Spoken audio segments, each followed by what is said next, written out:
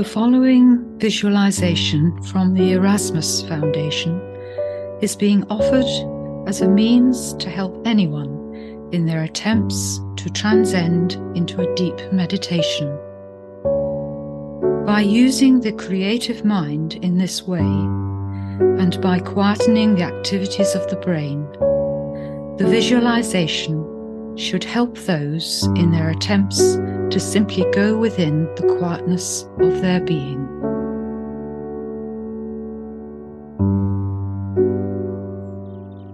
A Christmas cracker. And what do you do with this?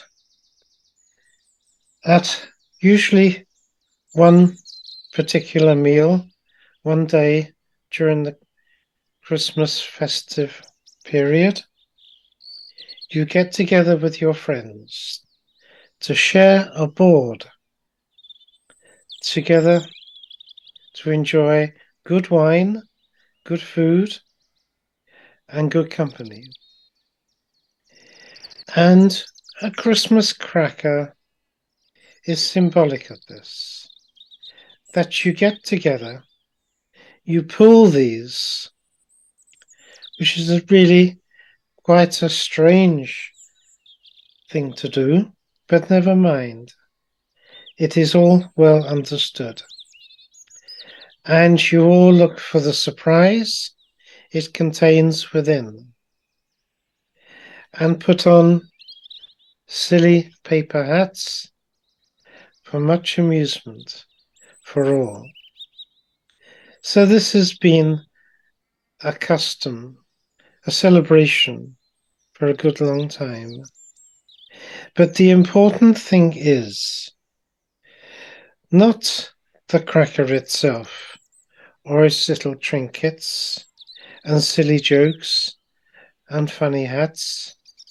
It is coming together, embracing light and jollity and good company, sharing and being generous one to the other during a time of bleak darkness, cold weather, during the middle of your winter, when there is not really much to celebrate, except this joyful occasion when all come together, combine in the wondrous, happy family and friends and sociabilities to enjoy together,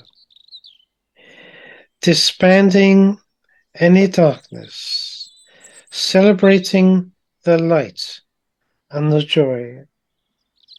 And surely this must follow into your future and be a usual, habitual custom, at least one day during the bleak and dark months of your year. So it is meant, encouraged by spirit and the great mind, that people should share each other's company, enjoy the festivities, and most of all, perhaps music, laughter, and light, as it should be. This is so important. Consider your world without this. It is a sad place enough as it is, surrounded with the cobwebs of evil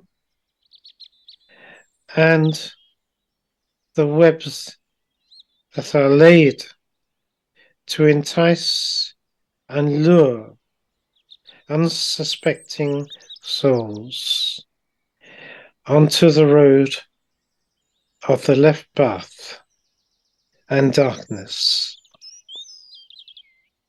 Let us all then show with light how this world should be, how it will be in the future, and how it must be continued in this way.